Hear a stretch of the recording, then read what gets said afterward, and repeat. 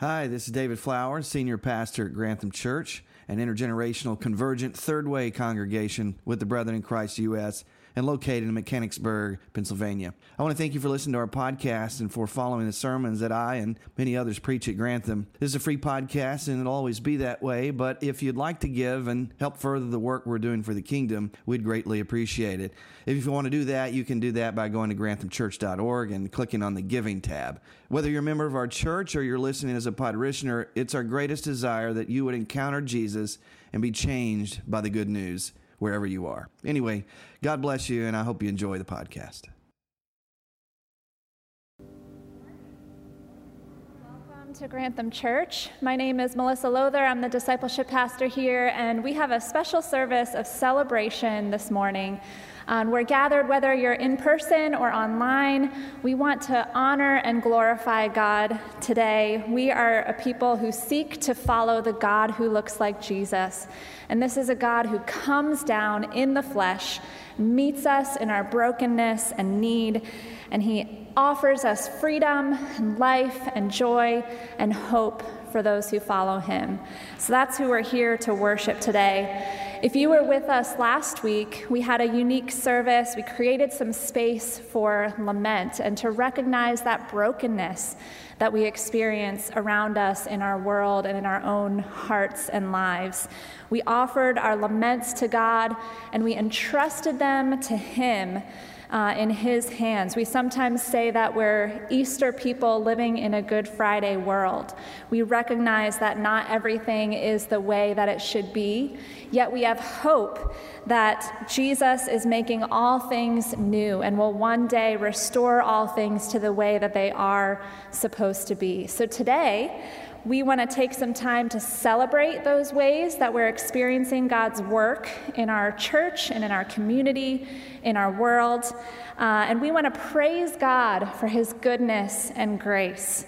Recognize those places where God's kingdom is coming through Christ in us, and where his name is being made known more and more. You might remember a few weeks back, Pastor David shared with our congregation our mission and vision as a church. And our mission is to disciple people in Christ, the scriptures, and the Spirit's power to radically love our neighbors and our world. In short, we want to lead others to the God who looks like Jesus. And we shared with you 5 words that kind of help frame and outline our vision as a church. Our call as a church is to disciple, to serve, to welcome, to unify, and to witness. So what we mean by that, just very briefly to remind us of what we mean, when we say disciple, that means we want to be people who are growing up in Christ and experiencing more of God's love and grace in our lives. When we say serve, we want to be people who are using our gifts and skills to serve those around us, both in our church and in our community. And to do so not with a sense of obligation, but out of joy and love. When we say welcome, it means we want to be people who have hearts of hospitality, who welcome people as they are and help to meet the needs of others.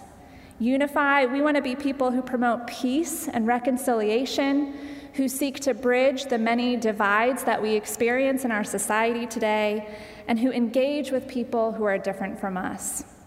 And witness, we want to be people who are equipped and empowered to share the hope we have in Christ with those in our homes, on our streets, in our workplaces, in schools, and in the places where we go to relax and have fun.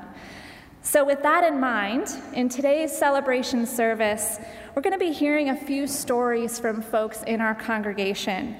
We'll be hearing about how God is helping each of them to grow within these 5 areas. So we'll be hearing stories related to disciple, serve, welcome, unify, and witness. And as we listen to those stories today, I encourage you to be reflecting on God's work in your own life and consider how he might be spurring you on to a deeper trust in him and a greater love for others. So if you would you stand with me this morning? I'd like to read a verse to call us into worship. And then we'll be singing together and hearing stories of God's work. Hear these words from Psalm 66. Shout for joy to God, all the earth. Sing the glory of his name. Make his praise glorious. Say to God, how awesome are your deeds. So great is your power that your enemies cringe before you. All the earth bows down to you. They sing praise to you. They sing the praises of your name. Come and see what God has done, his awesome deeds for mankind. Praise our God, all peoples. Let the sound of his praise be heard. So let's join together now in lifting our hearts and voices to God.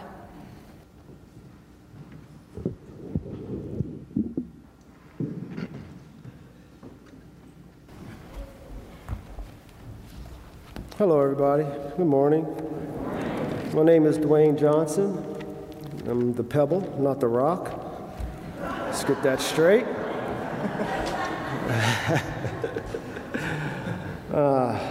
It's a blessing to be up here. Just talk a little bit about disciple. I might go off course a little bit, but I'll try to stay on track, When I look back at my life, I would never imagine being up here talking about how God has always been there for me. Even when I've done bad things, been through some bad times in my life, and I didn't believe in God. But I know now that he always had a hand of protection over me. He got me this way, I'll be 52, he got me this far, after all the things that I've been through. So that's why I like to talk about my life to others. I find out that I do a lot of discipling, not even knowing it. And I do it in the weirdest places, like the gym. I couldn't tell you how many times I have prayed, had church, cried with some big guys at the gym. That's where God talks to me the most. That's where God shows me where there's healing. That's where the Holy Spirit comes to me and says, there's healing that needs to be here. And, he uses me as that because I like going to the gym. Let's get that out of the way. I'm nervous, so bear with me. And then they would ask me, what did I do? What did I do to change my life?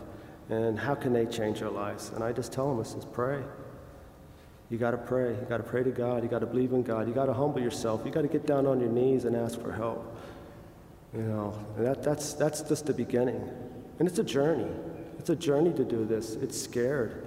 It's a scary thing. I was scared. I didn't know what I was getting into. I was scared to walk into this church the first time I came in here. I thought it was for good people, not people like me. But then, I was reading something the other day. God was saying a sermon about Saul. I kind of look at my life as Saul. But if God can use Saul, and what Saul has done, persecuted Christians, killed people and stuff, but if God can find a use for Saul to spread his word, he can use anybody. That's what we're called to do as disciples. It's go out there and share the love of God. Make changes. Show people that there's use for them. They're not hopeless. Me and my wife, we started a ministry. It's called 180 Ministry, and that's exactly what we do. We go to those people that sometimes you drive by, that holding those signs, we'll work for food. Do we judge them? Do we look at them? How many times do you go by them and says, I'm not going to give them money, because they might go out and buy liquor, drugs, spend on something else. Who are we to judge them? So that's where, we step in, I can kind of relate to those people, so it's a little bit more comforting for me. But I used to be one of those people also. But have you ever had opportunity to maybe just go up to them, talk to them, see why they're there, pray with them, pray for them, That might just be the spark to get them out where they are. And know that, no matter where you are, who you are, what you've done in your life, that you can be loved by God. That you're not forgotten. I was one of those ones. He came looking for me, brought me back, and that's what we're supposed to do. We're supposed to go out there and find those ones and bring them back. There's a lot of lost souls out there. So next time you see somebody holding that sign, don't just walk by. Maybe just stop and talk. You'd be surprised what you can learn from them just as much as you can give to them. You know? See, I'm getting off track here. Hold on. Excuse me. I'm going to tell you a little story real quick. I know I only got a couple minutes. A couple years back, before we started this, when I was going into my journey, I was looking for a mentor. And it's crazy, I'm praying to God to show me a mentor. I've been to a lot of men's groups and stuff like that, but nothing was really clicking. And I know it's strange, but bear with me. I got up one morning and I'm brushing my teeth, getting ready to go to work, and God spoke to me, and he said, this is how God speaks to me, because, that's my boy, we're tight. He says, hey, knucklehead. He says, your mentor's been with you this whole time. Just get rid of your ego, get rid of your pride, open up your heart, and trust me. I got you this far. I'm not going to let you down. I was like, all right, G, I hear you. But why do you have to call me a knucklehead? He said, D, because you're stubborn. It's the only way I can get through to you. So I was thinking about it, and what he was telling me is that Jules, my wife,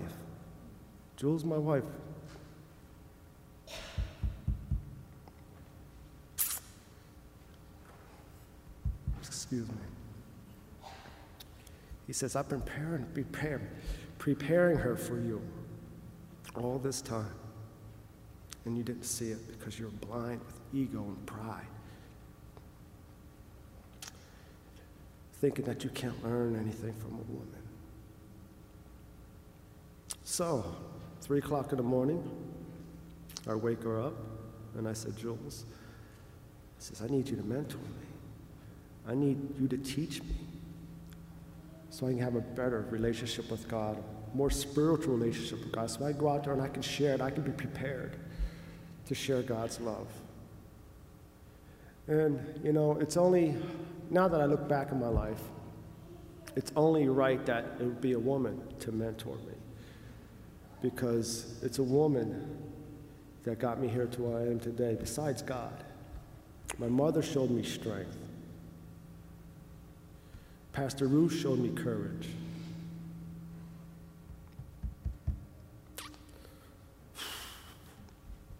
Jules showed me how to love.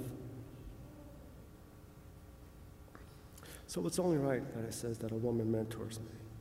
And men, don't be embarrassed. There's a lot we can learn. There's a lot we can learn from women. Look what Jesus did. Wasn't he a woman? Was the first one that he exposed himself to? I don't mean flash, but isn't it a woman that first walked to the tomb? So there's value in women. They can teach us a lot. My wife has taught me a lot of things. Taught me a lot of things to pass on to other people. How to walk with God. How to show God's love. I guess that's what we're supposed to do. She always tells me. That's what we're supposed to do. And it's hard. She had a hard job. I wasn't an easy person to mentor. And I argued with her with some things. But of course, she's always going to win. And I respect that, though. And I love her for that. And I thank her for that. So I'm just saying, so when we allow ourselves to be humble, and when we allow ourselves to open up our hearts and share the gospel, God's love, His grace, and His mercy, because somewhere along the line He showed us all that, how can we keep that to ourselves? How can we not share that? After all He's done for us, I know what He's done for me. How can I not share that? And I do get excited, because I am new at this. I haven't been doing this for, this is kind of new to me, When I was, delivered, it was instant. So I had no choice, really. I had no choice. That's another story. I will walk, if I ever get another chance to be up here. Who knows? But anyway, I'm just going to close with this. I know I only got a little bit of time. Like I said, just be obedient. And we all got gifts, and we're all disciples. And let's not just pass it over. Let's not, let's help each other out. I know what's going on in this world is crazy now. separation and this and that. But, that's flesh. That's flesh. And God's still in control. And we're all tools. As some people say, living stones. We just got to find our place. Get out of our box. Get out of our own comfort zone. This is uncomfortable for me. I was just telling Brian I could have said no to this, but no, this is what God told me to do. He knows where my weaknesses, I guess you should say. So I'm going to end with this. I just want to thank you for the time. Just go out there and bless others, man. You just don't know, just by saying a prayer to somebody, how much that might change somebody's heart. And I don't know too many urban philosophers. I know Ice Cube, but I'm going to leave you with this urban. I know this one. He's an Irish philosopher. His name's Bono. And he said, I quote, "Love is bigger than anything in its way." Good morning. My name is Gail Hess, and I want to thank you, first of all, for praying for me since the beginning of the year. As I go through my plan here this morning, you'll understand why. A couple of weeks ago, I was contacted by Pastor Melissa in regards to sharing with you about how God is using my gifts to serve His kingdom during this challenging season. As many of you know, I was diagnosed with breast cancer late last year, and this year has presented the many challenges of cancer treatments, but I know God will see me through these treatments. My year began with 8 chemotherapy treatments ending on April 22nd, followed by a month for recuperation. Although I didn't experience the nausea associated with the chemo, fatigue is a different story. Surgery was completed in late May, followed by another month for recovery. I am currently in radiation therapy with treatments 5 days a week for 6 weeks, which will thankfully end on August 23rd. All of this has been extremely challenging, especially dealing with the fatigue created by the chemo and the radiation. I just can't seem to get enough rest, but at the same time, I have been restless. As an adult, I have always felt the need to help those less fortunate than myself, and now that I have time on my hands, I began to wonder how I could serve within the community, with my health condition being what it is. Limited by my lack of energy, compounded by a compromised immune system, and the threat of COVID, I knew my options for serving would look much different than what I am used to, but God always provides a way for those seeking His help. I was able to find a scripture passage which enabled me to discern how I might begin to serve others during this challenging time. 1 Peter 4:10 and 11 states, "Each of you should use whatever gift you have received to serve others as faithful stewards of God's grace in its various forms. If anyone serves, they should do so with the strength God provides, that in all things God may be praised through Jesus Christ." This got me thinking about what I could do without adding additional risk to my health. In the past, I had crocheted several sleeping mats for those experiencing homelessness, which were distributed to those in need and very much appreciated. Since crocheting is an extremely physical activity, I knew this is how I could continue to serve during this season of recovery. After collecting thousands of grocery bags, and I mean thousands of grocery bags, it takes between 600 and 700 grocery bags to make one mat. I prepared the mats, and I began the process of crocheting. As the mats were completed, I had someone drop them off at Miss Julia's house so that they could be distributed to those in need, as there are so many people experiencing homelessness at this time. Although crocheting the mats is something very simple for me to do and a talent God has given me, a completed mat has a profound impact on anyone who is experiencing homelessness. It has become a win-win situation, fulfilling my need to serve and a ground cover for a person experiencing homelessness at this time. Since I am blessed with the ability to crochet, I am able to, in turn, bless others. Serving is something that I have always done, and I'm ever so thankful that God has blessed me with the ability and the strength to continue to serve Him.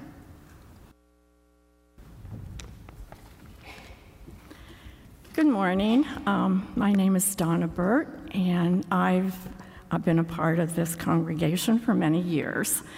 One of the efforts of our community here that has been very significant to me has been our refugee sponsorship. We began involvement as a church way back in 1974 at the end of the Vietnam War. The first family that we sponsored, the Tran family, still lives in the area in Mechanicsburg. We have come alongside many different refugee families and from a variety of countries and situations from that time, since that time. And Art and I want to share about 2 recent experiences we've had with friends who have come to our country as refugees. About 3 years ago, the church received a request for someone willing to drive a young mother and her son to Hershey Hospital for orthopedic treatments. I agreed to do this and have been transporting Dhu Hay and Farhan to a variety of places for the past 3 years. Dhu Hay is a young Somali woman, a Muslim woman who was granted entry into this country about 4 years ago. She came from a refugee camp in Kenya.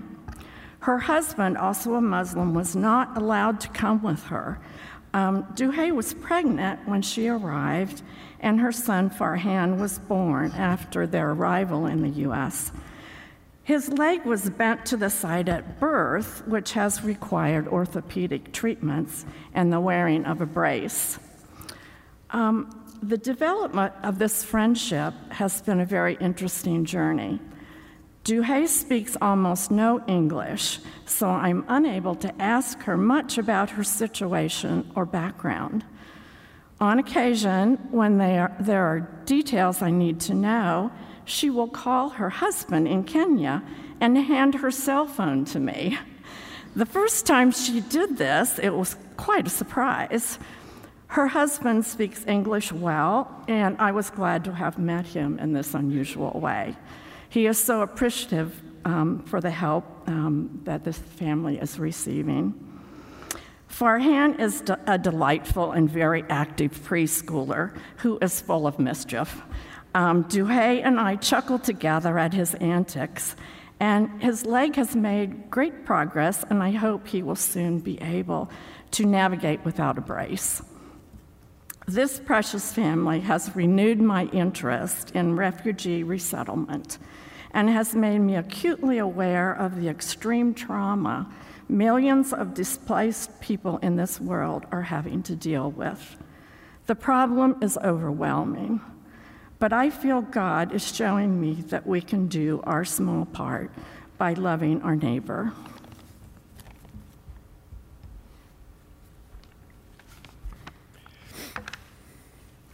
In early 2019, Grantham Church received another inquiry from West Shore E-Free asking if we would be interested in partnering with another local church in forming a welcome team for a family group that would be arriving from Africa that March. The folks were Liberian and had been in a refugee situation in Guinea for many years, just waiting. They had finally received clearance to emigrate to the U.S. A number of individuals at Grantham became involved in this effort. It wasn't just us. And we partnered with people from Liberty Church in Camp Hill. The initial efforts involved apartment location, cleaning and furnishing, health forms, doctor visits, job searches, etc. That was only the beginning. People familiar with refugee resettlement call this the long welcome. It's not just a once and done event, it goes on and on. The family included a mother, her adult son, and 2 adult male cousins. 2 of the biggest initial surprises for us were that they spoke English and they came from a Christian background. I had to study the history of Liberia to understand how that happened. Through this process, I had the opportunity to come alongside Sylvester Gay, one of the cousins. Many of you have had the opportunity to meet and get to know Sylvester since he quickly became a part of our church family here. I should say that very seldom happens, and it should never be considered a condition when you welcome a stranger. But this time it was indeed a nice bonus for us to have him attend church with us here. My mentoring activities with Sylvester have included job search, and he's been a part of the Messiah Lifeways team for 2 years now. Job search, change of apartment, helping to read and understand mail. If you've never gotten mail before and have lived in a third world country, how confusing the advertising and everything, what is important and what isn't. All that stuff. Understanding mail, banking changes, random transportational needs, medical visits, and so far. Maybe the most significant was navigating the green card and permanent resident qualification process with the Department of Immigration. And all along the way, there have been others in our church family that have helped with some of these details. The goal in the long welcome is that as we help these new friends adjust to life here, they begin to make their own choices and make their own way. And frequently that means they move on. Sylvester has recently been able to reconnect with an uncle and cousins in Charlottesville, Virginia. These relatives emigrated to the U.S. almost 20 years ago, and they're well established here. Sylvester has made the decision recently to join them there the end of this month. It will be a good support network for him, and it will provide social interaction that he really needs. He's not here this morning, but I know Sylvester would appreciate your prayers as he takes care of details here, as he settles into a new apartment and a new job in Charlottesville. I will miss him, and I know Messiah Lifeways will miss him. So keep Sylvester in your prayers as he continues on his journey. Thank you.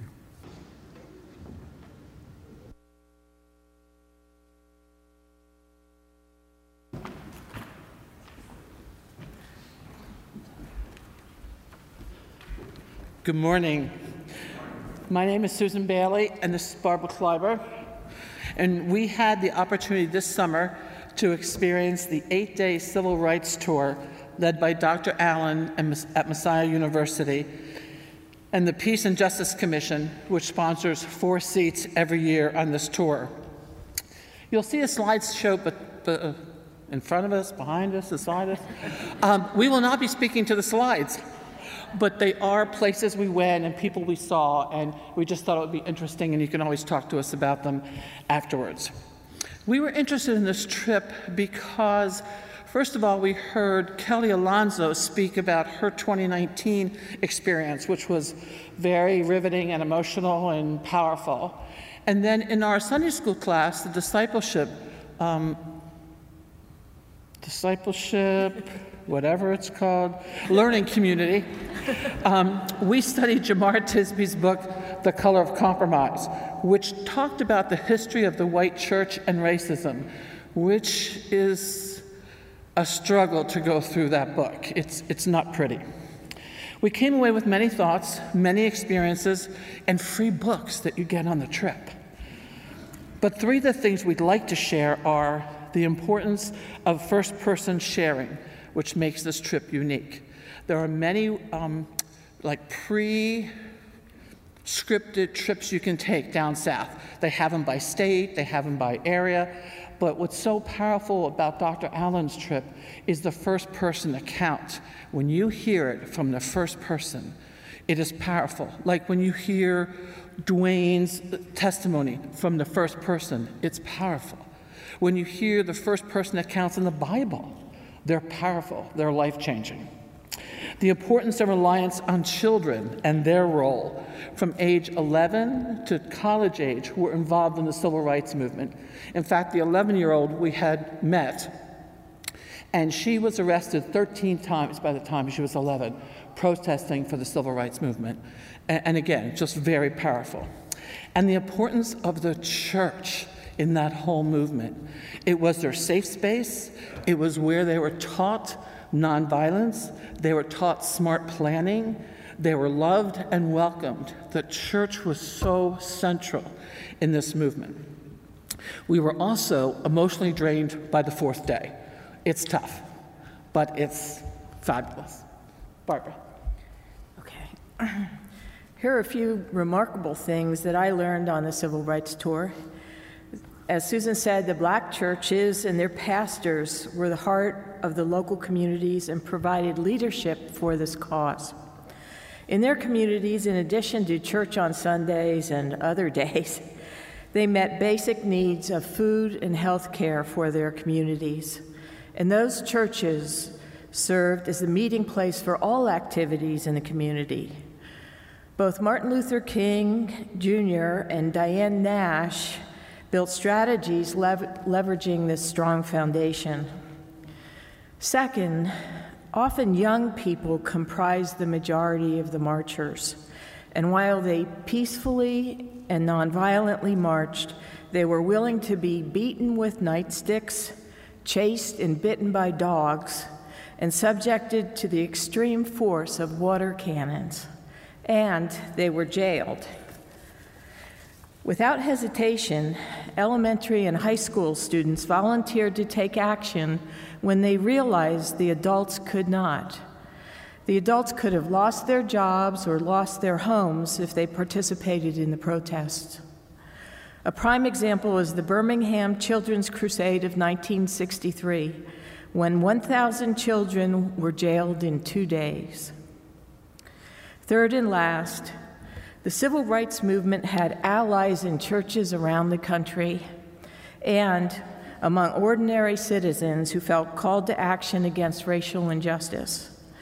These allies were committed to be agents of change and were willing to and did make the ultimate sacrifice of losing their lives alongside their Black counterparts. In the late 50s, Ralph Jones, a white clothing store owner in Greensboro, North Carolina, was encouraging local Black students to protest at establishments that refused to serve them. As a result, in 1960, 4 students began to hold sit-ins at the Woolworth's lunch counter. These sit-ins led to policy changes which desegregated businesses in Greensboro. Another example is in the composition of the Freedom Riders, which were 50-50 Black and white, according to the first-hand account by Charles Person, the youngest Freedom Rider on the first bus. The white volunteers were targeted without regard for age or sex for more savage beatings than their Black riders and marchers, according to Charles. So as early as 1961, people of all ages, races, and religions were showing up and putting their lives at risk. So to summarize, it was the local churches, young people, and allies who made up of clergy and ordinary citizens were instrumental in bringing about racial justice. We as a church are beginning a journey in a new strategic plan, and I'd like to add a few thoughts around the word unify and the Civil Rights Tour. Our trip was very clear about no one person, no one strategy, and no one way enabled the success of the civil rights movement. Likewise, as we burrow down into the word unify, it will not be one person's job. It is not one strategy we'll use, and it is not one roadmap for us to be successful. But we can unify around being an anti-racist church and a supportive ally in the community. We have embarked on our journey in a couple issues right now with Lisa Mays and Leah Clark and folks from our congregation already working with Be the Bridge initiative. And Pastor David and other Grantham brothers and sisters have gathered together to work on the Thriving Together with Dr. Hart, also a professor at Messiah University. It's a 12-church coalition. We can, without the trappings of a project or a coalition or a working group, can be involved singly in any organization, like the Poor Man's Campaign or the NAACP and other groups we're going to discover as we start looking and researching in our communities. We can show the God who looks like Jesus to others. We can show up, stand up, and speak up. In our everyday lives, we can be an ally for someone. Much like during the Civil Rights Movement, our church can teach us how to be an ally, how to speak up, how to be a bridge, and we can represent kingdom unity to our broken world. Grantham Church can be known as an anti-racist church, a church embodying the kingdom way of living in this broken world, a coalition church, and a safe place for everyone.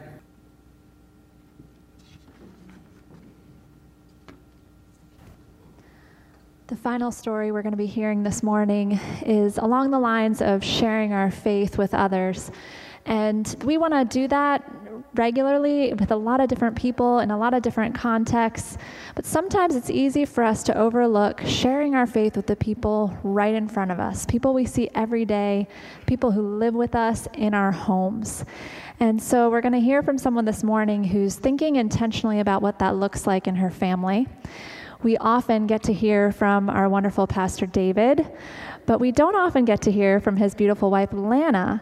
So Lana, if you would come on up, she's going to share with us a little bit this morning about what it has looked like for her and Pastor David to be intentional in their family with how they share their faith with their kids and developing kind of some regular rhythms of doing that. So thank you for sharing this morning, Lana. And first, just share with us, how old are your kids? So we have 2 boys. Our oldest is Canaan, and he's going to be 9 next Friday. And our youngest is Judah. He's going to be 5 and starts kindergarten on Tuesday. So. Awesome. Mm-hmm. So what has it looked like for you and your family to try to develop some regular patterns of sharing your faith with your boys? Well, so first off, I want to reiterate, this is different being here and you being there, so very different.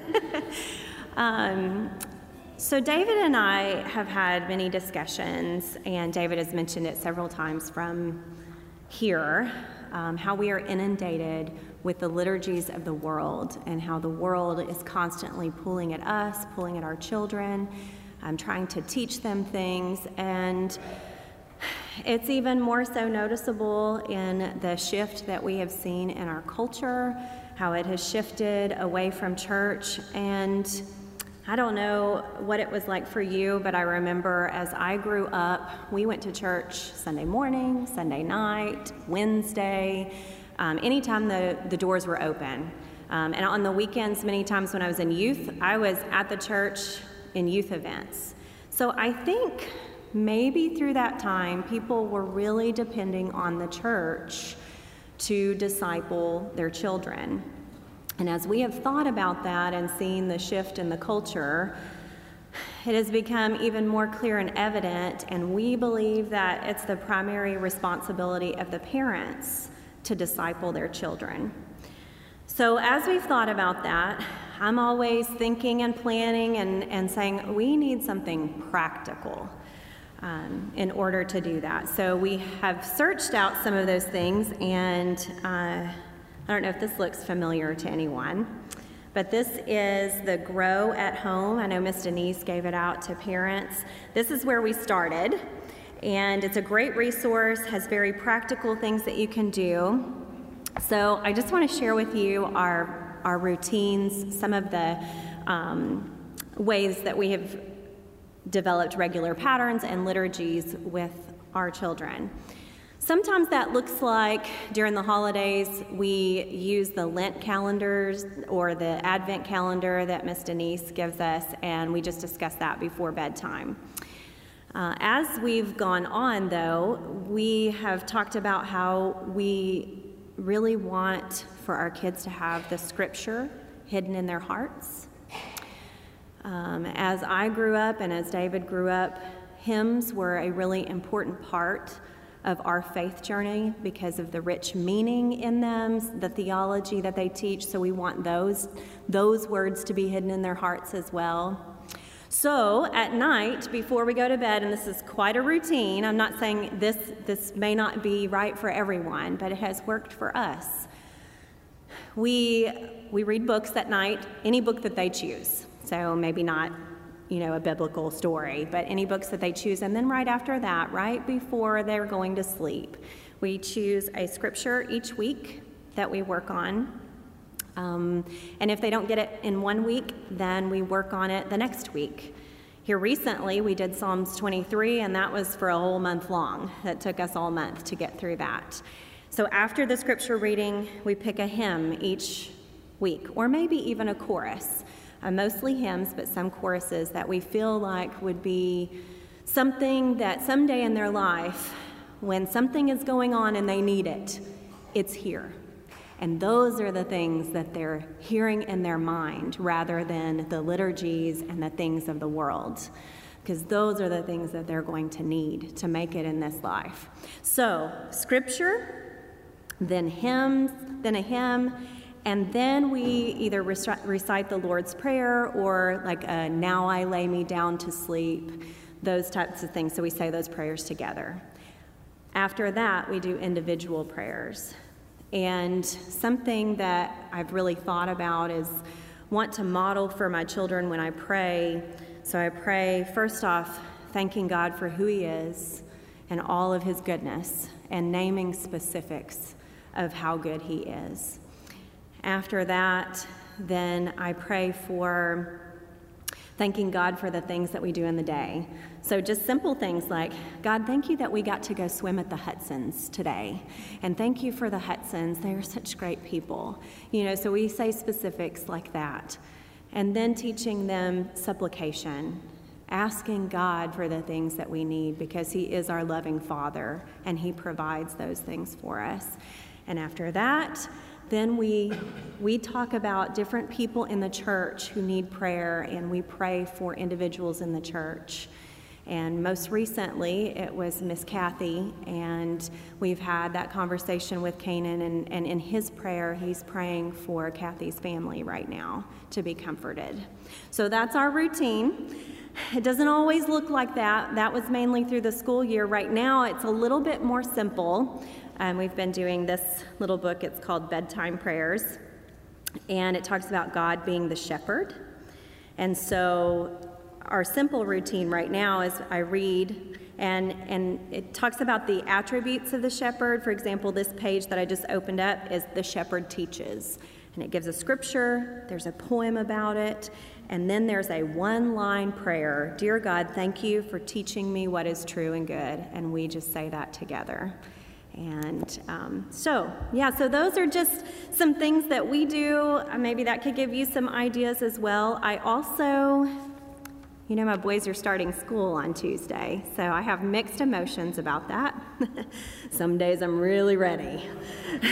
And other days it makes me sad that we're entering into this new phase where both my boys will be in school. But something that I talked to my nephews and niece-in-laws about in Texas when we were there, they have implemented something to start the day off for their children.